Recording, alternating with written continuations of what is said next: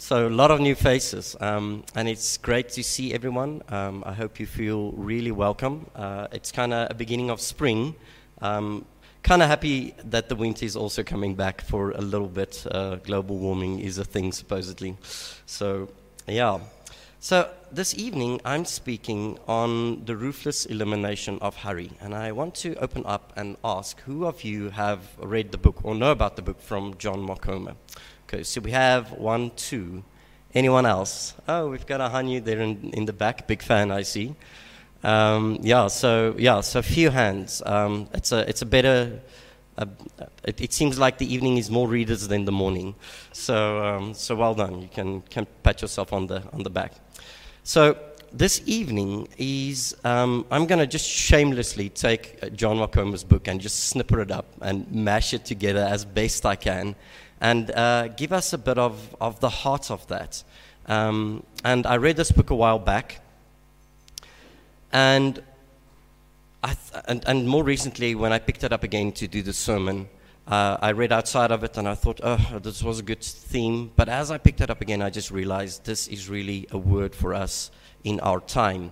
And so it is, I think, for me, just wonderful that we can actually think on this. And I hope that it catches something of your heart. I do want to also say that we've got a lot to get to. So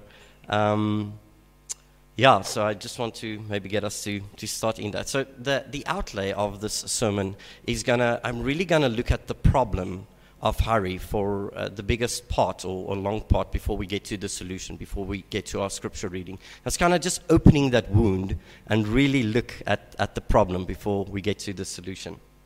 So to start, I want to ask, what do you think is the greatest problem or the greatest danger to your spiritual life?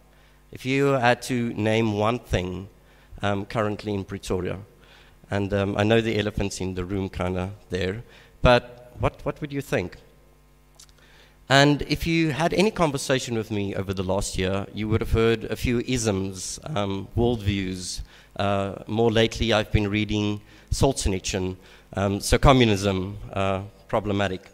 But postmodernism, modernity, liberal theology, or the popularization of the prosperity gospel. We all like ourselves a bit of money. The redefining of sexuality and marriage, or the erasure of gender, to him. And so a lot that comes through is these people's words.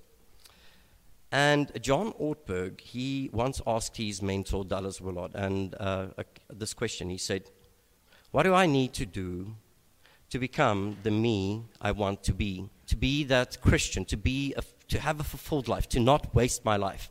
How do I be that person? And Willard took a moment, and Ortberg, he knew that whenever this guy spoke, it is gold. So he sat ready with his notebook, and he waited. And he said, you must ruthlessly eliminate hurry from your life. And Ortberg said, yo, that's good. Might need some unpacking. What else? What else? And then Willard said, nothing else. There is nothing else. Hurry is the great enemy of spiritual life in our day. You must ruthlessly eliminate hurry from your life.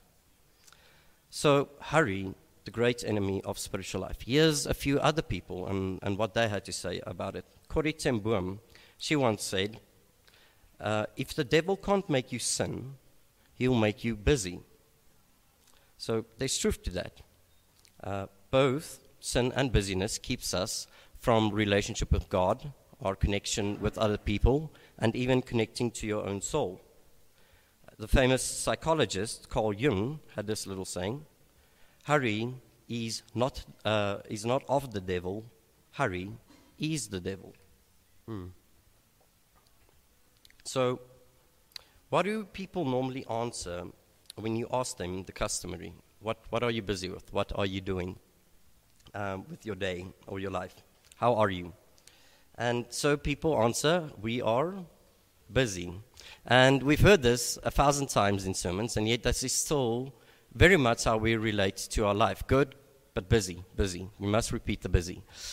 And so at the core of our lives is hurry is a problem that it undergirds many of the symptoms of toxicity of our world. And it has become the new norm.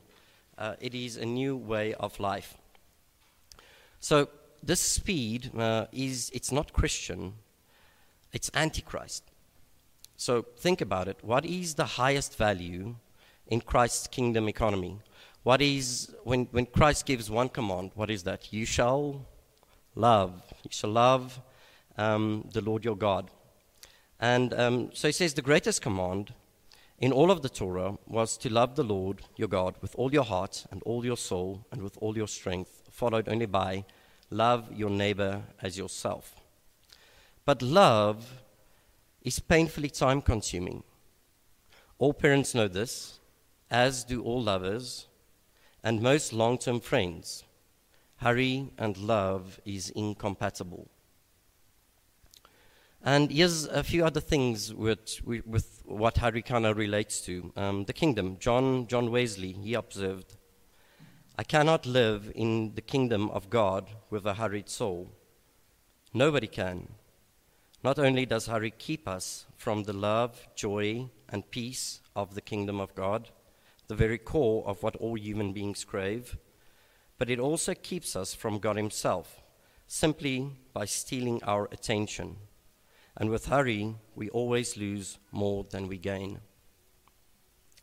Walter Adams, the spiritual director to C.S. Lewis, he stated, to walk with Jesus is to walk with a slow, unhurried pace.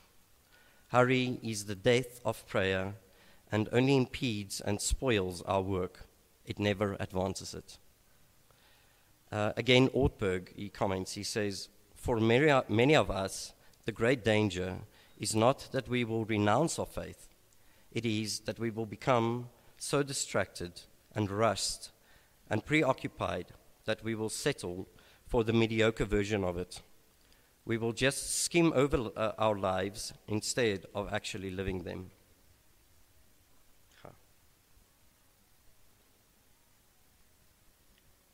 So, hurry kind of directs us and our attention, and it brings us to distraction. And when I think of distraction, what is the one thing we can kind of think of? It's our phones, isn't it? So a recent study has shown that the average iPhone user touches his phone 2,617 times a day. But it basically, it amounts to 76 sessions generally, 2 to 3 hours a day for the average user. And then for millennials, it goes up to 6 hours a day. And for some people, even more if that addiction is full on. So yeah, we have this distraction. And the thing is, if you still don't think that hurry is your problem, if you think, okay, yeah, that's good points, but I don't think this settles with me, then there is a little self-inventory test I want us to take. It is a test on hurry sickness. So I'm going to read us 6 of them, and I want you to you can take 2 hands, and you can just kind of count up where you kind of lie with it. How many of these you had? How are you doing? If I'm going to read them out, there's more in the book, but I'm just going to do 6 of them. So the first one is restlessness. When you actually do try to slow down and rest, you can't relax. You give Sabbath a try, but you hate it. You read scripture, but you find it boring. You have quiet time with God, but can't focus your mind. You go to bed early, but toss and turn with anxiety. You watch TV, but simultaneously check your phone, fold laundry, or maybe you get onto an internet fight with someone, one or another troll. So your mind and body are hyped on the drug of speed, and when you don't get your next dopamine fix, you shiver. That's 1. 2, workaholism, or just non-stop activity. You just don't know when to stop, or worse, you can't, another hour, another day, another week. Your drugs of choice are accomplishment and accumulation. These could show up as careerism or just an obsessive house cleaning and errand running. Result, you fall prey to sunset fatigue, where by day's end, you have nothing left to give to your spouse, children, and loved ones. They get the grouchy, overtired you, and it's not pretty. 3, out of order priorities. You feel disconnected from your identity and calling. You're always getting sucked into the tyranny of the urgent, not the important. I know so little people who get this right. Your life is reactive, not proactive. You're busier than ever before, and yet still feel like you don't have the time for what really matters to you. Months go by, or years, or God forbid, maybe it's been decades. And you realize you still haven't gotten around to all the things you said were the most important in your life. 4, lack of care of your body. You don't have the time for the basics. 8 hours of sleep a night, daily exercise, healthy, home-cooked food, minimal stimulants, and margin, making time, extra time. You gain weight, get sick multiple times a year, regularly wake up tired, don't sleep well, live off the 4 horsemen of the industrial food apocalypse. And these ones I love. It's I love and I love. Caffeine, sugar, processed carbs, and alcohol. Is there anyone out there who loves these? 5, it's escapist behavior. When we're too tired to do what actually is life-giving for our souls, we turn to our distractions of choice. Overeating, overdrinking, binge-watching Netflix, browsing social media, surfing the web, looking at porn. Name your preferred narcotic. And some narcotics are good for a time. They shield us from unnecessary pain. But when we abuse them to escape reality, they eat us alive. You find yourself stuck in the negative feedback loop of socially acceptable addictions.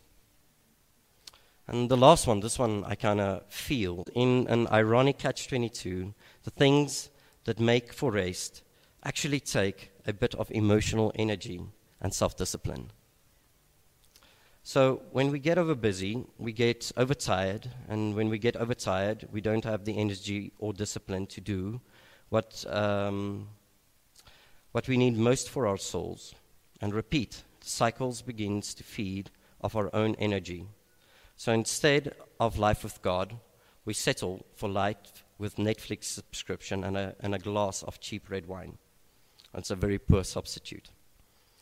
So not because that TV and Netflix are the great Satan, but because we rarely get done with binge watching anything and feel awake, and we don't feel anything. We don't feel awake or alive from the soul outward, rested, refreshed, and ready for a new day. We delay the inevitable, the emotional crash. And as a consequence, we miss out on the life-giving sense of the worthiness of God. So how did you do? Is people doing well in here? So this leads to, it kills us by distraction. That's the one aim of hurry. And the mystics, they noticed it. So the contemplatives and mystics, they went out to monasteries and the desert, and they thought about this, and specifically they tried to speak to God about this. And the one thing they say is that we're missing awareness. Now, what do they mean by this? The meaning is the chronic problem of human beings' felt experience of distance from God. They say God is usually not the culprit. God is omnipresent. There is no place God is not, and no time He isn't present either. Our awareness of God is the problem, and it is acute. So many people live without a sense of God's presence through the day. We talk about his absence, as if it's this great question of theodicy. So theodicy, where's God in our pain? Where is God? I don't feel him. And the thing is, yes, we all have a dark night of the soul. Yes, we do feel the distance and with God. But could it be that with a few set exceptions, we're the ones who are absent, not God? We sit around sucked into our phones or TV or to-do lists, oblivious to the God who is around us, who is with us, even more desirous than we are for a relationship. So I fear for our future and the future of the church when I hear this. And there is more at stake than just our attention spans. So because where we point our attention is the person that you become. So to put this another way, the mind is the portal to the soul, and what you fill your mind with shapes the trajectory of your character, where how you think is the way you will go. In the end, your life is no more than the sum of what you gave your attention to. I love that. So by the end of your life, the things you gave your attention to, that will be you. So hurry is toxic to our emotional health, but it is also to our spiritual lives. It is symptomatic of a deeper issue of the heart. John Ortberg, he says, hurry is not just a disorientated schedule. Hurry is a disorientated heart. So all too often, our hurry is a sign of something else, something deeper. Usually that we're running away from something. It could be father wounds, childhood trauma, last names, deep insecurity. Nothing. Last names. Yeah, it is an interesting one. Deficits of self-worth, fear of failure, pathological inability to accept the limitations of our humanity, or simply boredom with the mundanity of middle life. So the other option is we're running to something. Promotions or purchases or experiences or stamps on our passports or the next high, something in vain for something no earthly experience has to offer. A sense of self-worth and love and acceptance. In the mediocrity of the West, it's easy to feel like we're the only good, like we're only as good as our next sales commissions or quarterly reports or music singles or sermons or Instagram posts or new toys.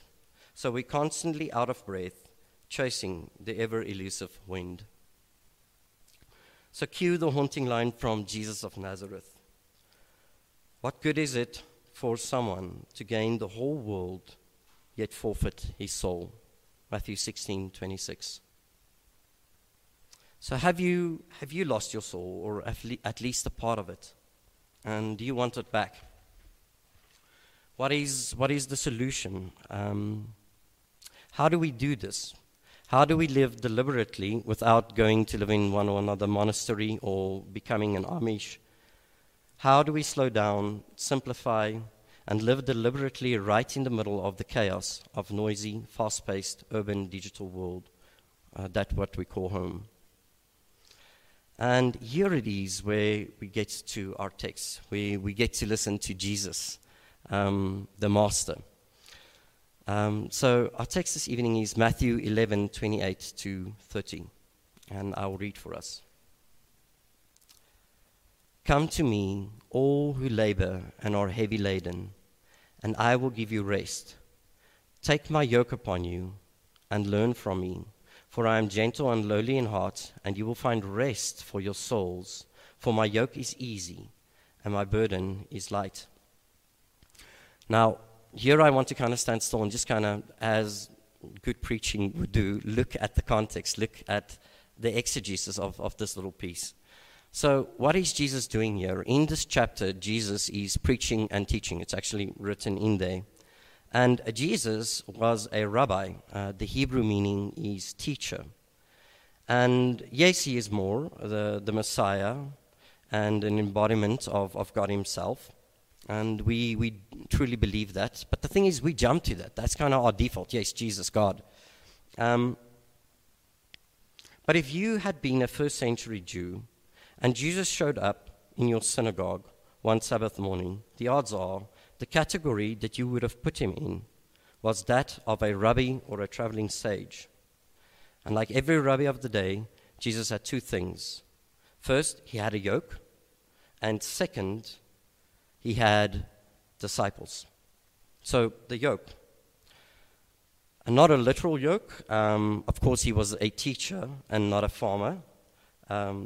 So yoke is a common idiom in the first century for a rabbi's way of reading the Torah. But it is also more. It was his set of teachings on how to be human, his way to shoulder the weight of life, marriage, divorce, prayer, money, sex, conflict resolution, government, work, all of it. It's an odd image for those of us today who don't live in an agrarian society.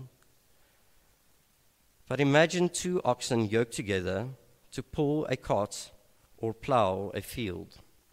A yoke is how you shoulder the load. So what made Jesus unique wasn't that he had a yoke. All rabbis had a yoke. It was that his yoke was easy. That was what he put on the table. That was what he put up for offer.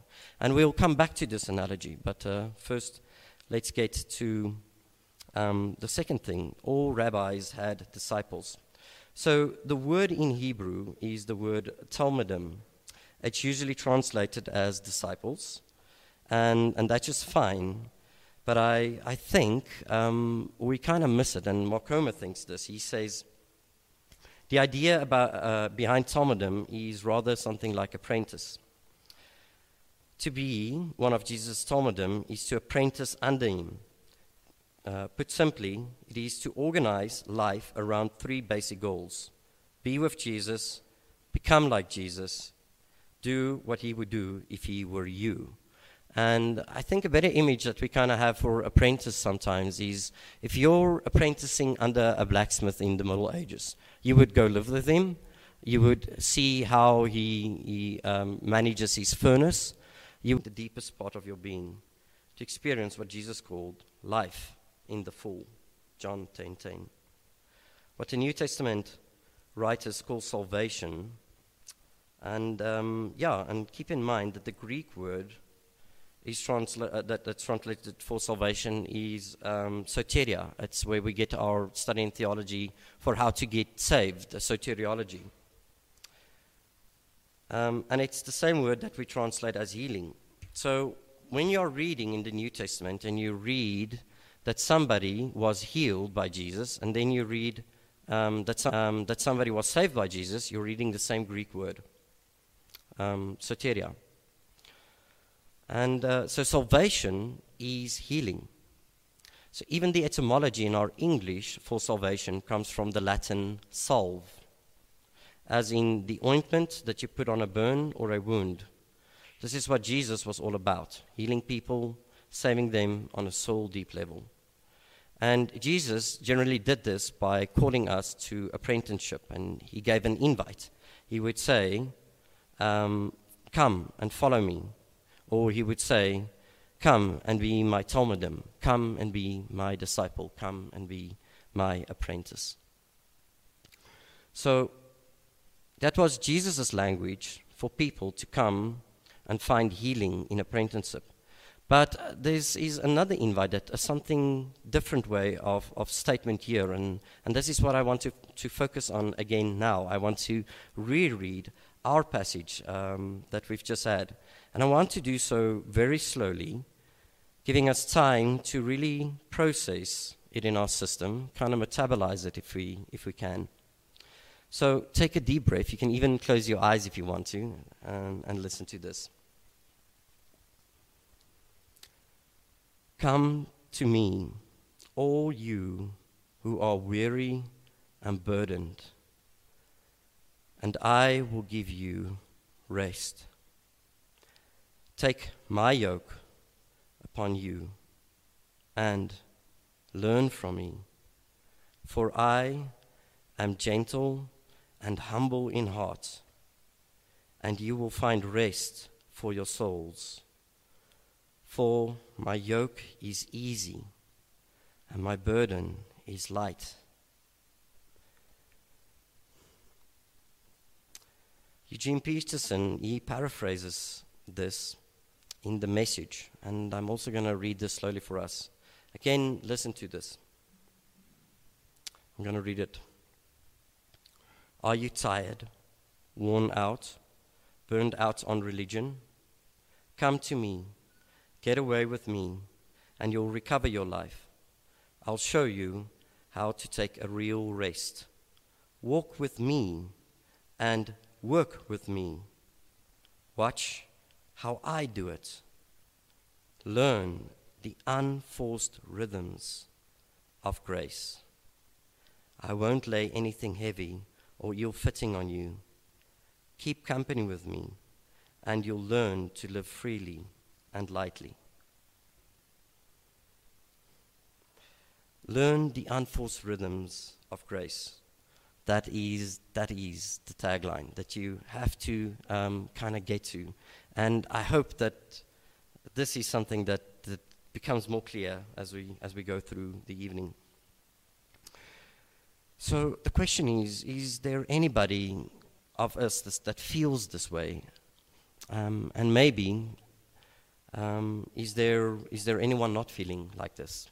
Burdened, tired at some times? So I think, of course, that seems to be the answer is yes. But I want to address also the elephant in the room. You might think,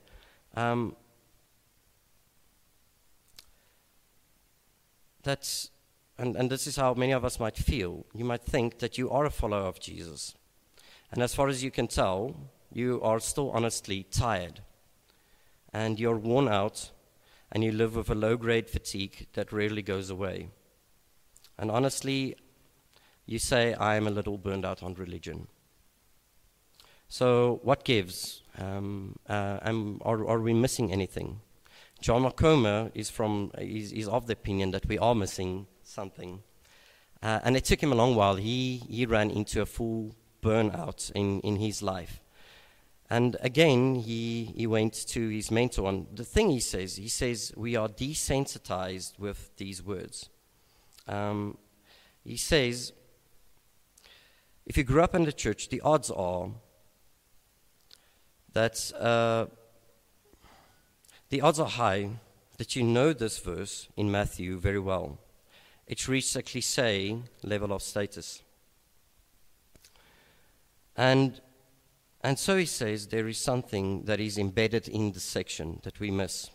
Dallas Willard calls this the secret of the easy yoke. It's kind of coined there, the secret in the easy yoke. He says, in this truth lies the secret of the easy yoke. The secret involves living as Jesus lived in the entirety of his life, adopting his overall lifestyle. Our mistake is to think that following Jesus consists of loving our enemies, going the second mile, turning the other cheek, suffering patiently and hopefully, while living the rest of our lives just as everyone else around us does. It's a strategy bound to fail. And Makome, he kind of paraphrases that. He says, if you want to experience the life of Jesus, you have to adopt the lifestyle of Jesus. And as long as I've been repeating, I can maybe just repeat this again. If you want the life of Jesus, you have to adopt the lifestyle of Jesus. And so maybe to break this in for us, it's a little bit of a story. At the beginning of the year, I was at the South Coast, and I go into overdrive in exercise mode, and I kind of blame my sister for it. I'm in the ocean, and I'm swimming a lot. And then I see all these beach bodies around me, how we term them for the beach. And And I think this year I'm getting into shape. And it wasn't long when I was back in Pretoria, and I drove past Castlegate. It's a centrum close to where I live. And there's this big gym, and it was a Friday evening, and I was out the evening, and there was this girl in the gym, in like the side of the window, and she was at a flat run, just sprinting. And I'm sitting there with my McDonald's burger. Life choices. And in the same way, I drive past two CrossFits quite regularly. One is on this premises. And so 2 weeks back, we had a TGIF here, and I came here. And when we got here, the first section of people had already finished their training. They're done. I'm getting here 5:45, and they're finishing up their first session. And so, I just really want to do a power up. But I don't think that's going to happen anytime soon. So what happens is I run a cost benefit analysis. I take an inventory of myself, and I quickly realize and I decide, nope, this is too much. It's not worth the pain. So I simply become a spectator. And in reality, I think this is what we do with Jesus. We look at his life, and we like what we see, but then we decide this is not for us. So we read the stories of Jesus, his joy, his resolute peace through uncertainty, his unanxious presence, his relaxed manner of how in the moment he was, and think, I want that life. We hear his open invite, life to the full, and think, sign me up.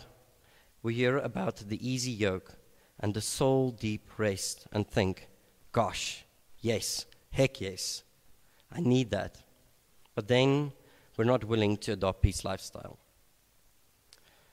But in Jesus, the cost is worth it.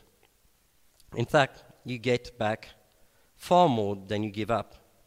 There is a cross, yes, a death, but it's followed by an empty tomb, a new portal to life.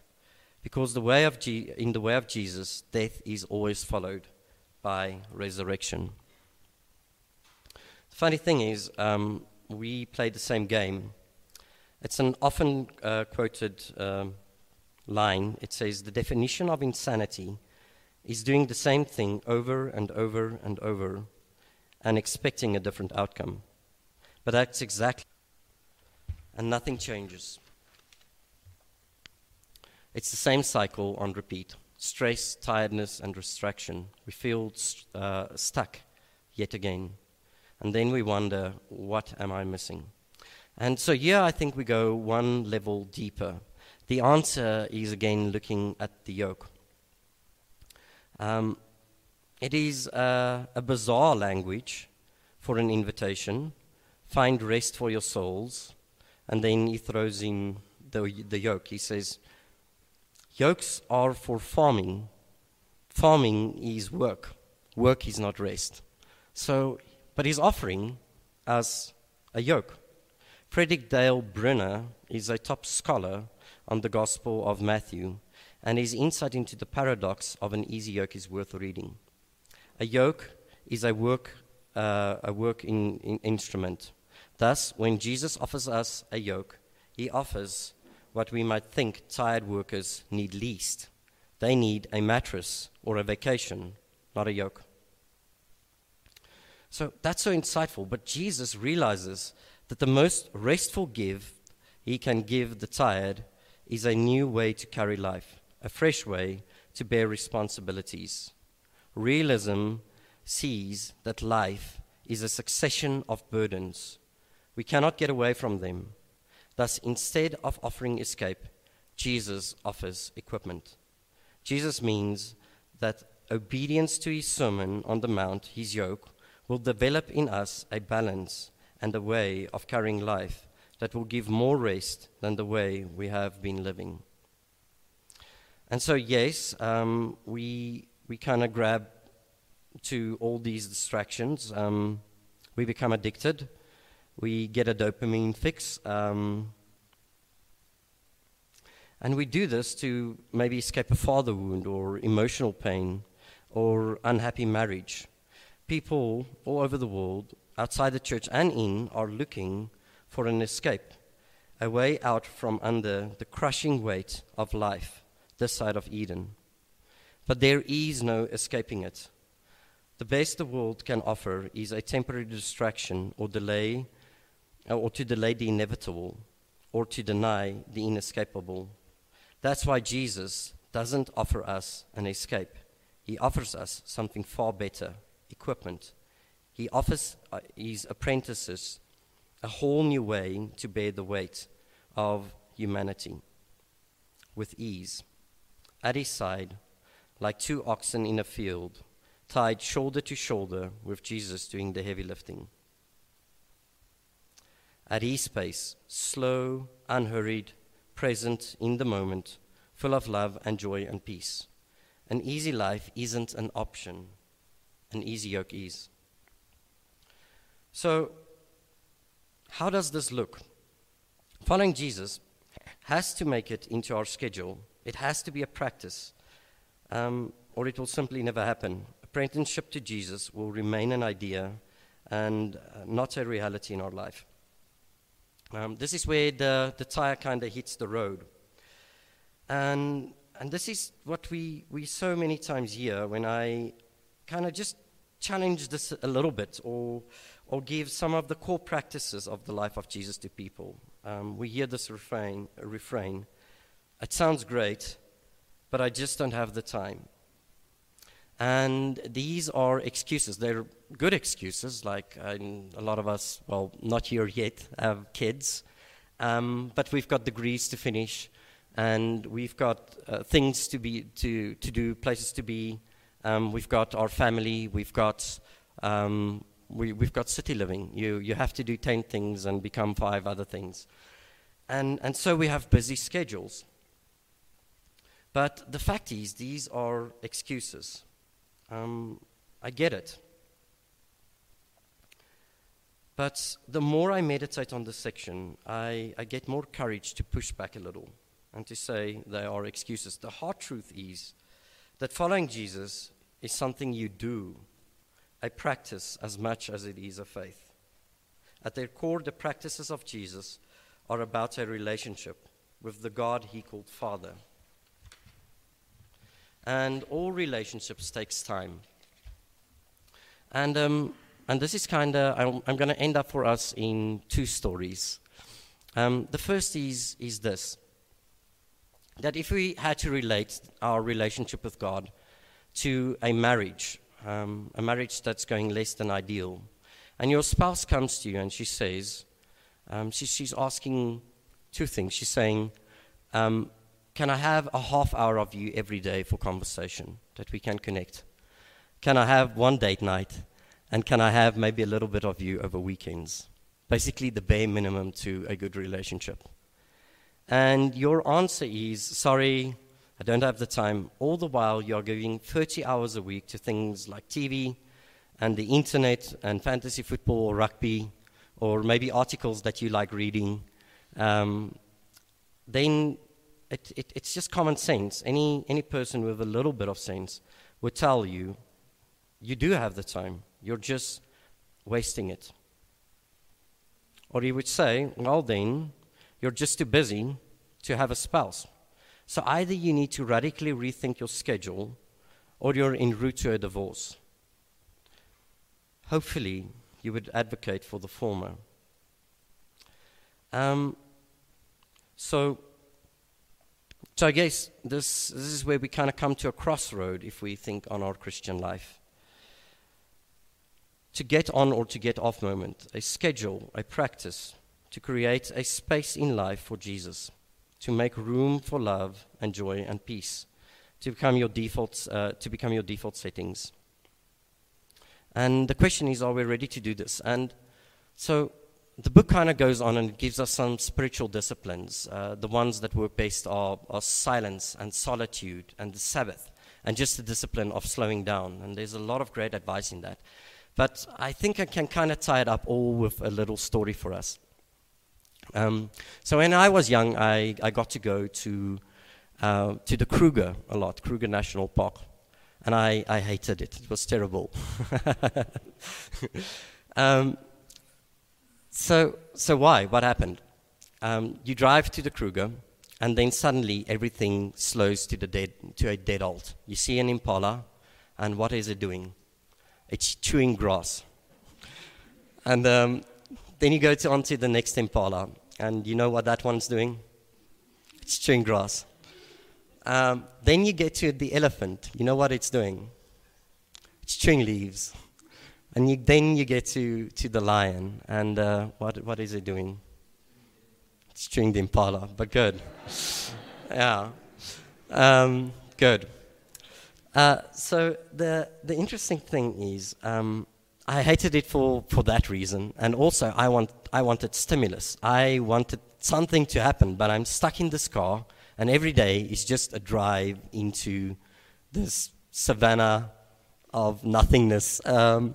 And I also had my brother with me, and my brother also wanted stimulus. So there's a good way to find some entertainment, and that is your smaller little brother.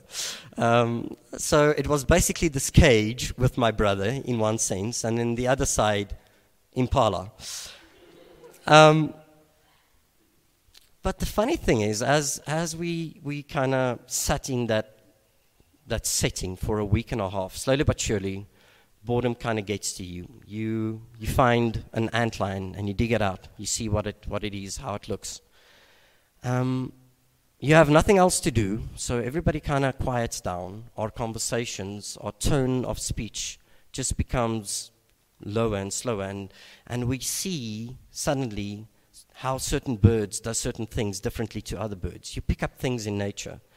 You end up around a fire because there is no television, and you have to look at it, a bushveld television. And then you sit with your father. But that becomes the conduit to relationship, to meaningful conversations. I got to know my father on vacations. I got to know my brother. And one thing I give to my family is we are really, really close. And I think it is because they invested in times like that. Once a month, there's a family gathering. And what we do is we kind of equate how I looked at the Kruger National Park when I was a kid. So when we drove out, suddenly everything then was not too slow, it was too fast. And I realized the right way of looking at life is actually my perspective while I had it on the inside of the Kruger National Park. It's of the practices that we just miss. We do not practice the Sabbath. And the funny thing is you can do the Sabbath, kind of like doing a life at 180 kilometers an hour and then pull up the handbrake on a Sunday and think, okay, just hit life in the same way the next day. One or the other is going to change. Your Sabbath routine is either going to change or your life is going to change. It will impact all of your life. So in closing, we are called to make choices that involve a price, to pursue a life that is beyond price. And people will talk once you kind of change your metrics, change the way you've been weighing life, how you think about your time and where you spend it. But the thing is, let them talk and take on the yoke of Jesus. I want to end for us in prayer. But I want to maybe give us again just a moment of quiet that you can just think on your own. Where are you kind of missing it with Jesus? And then I will close for us.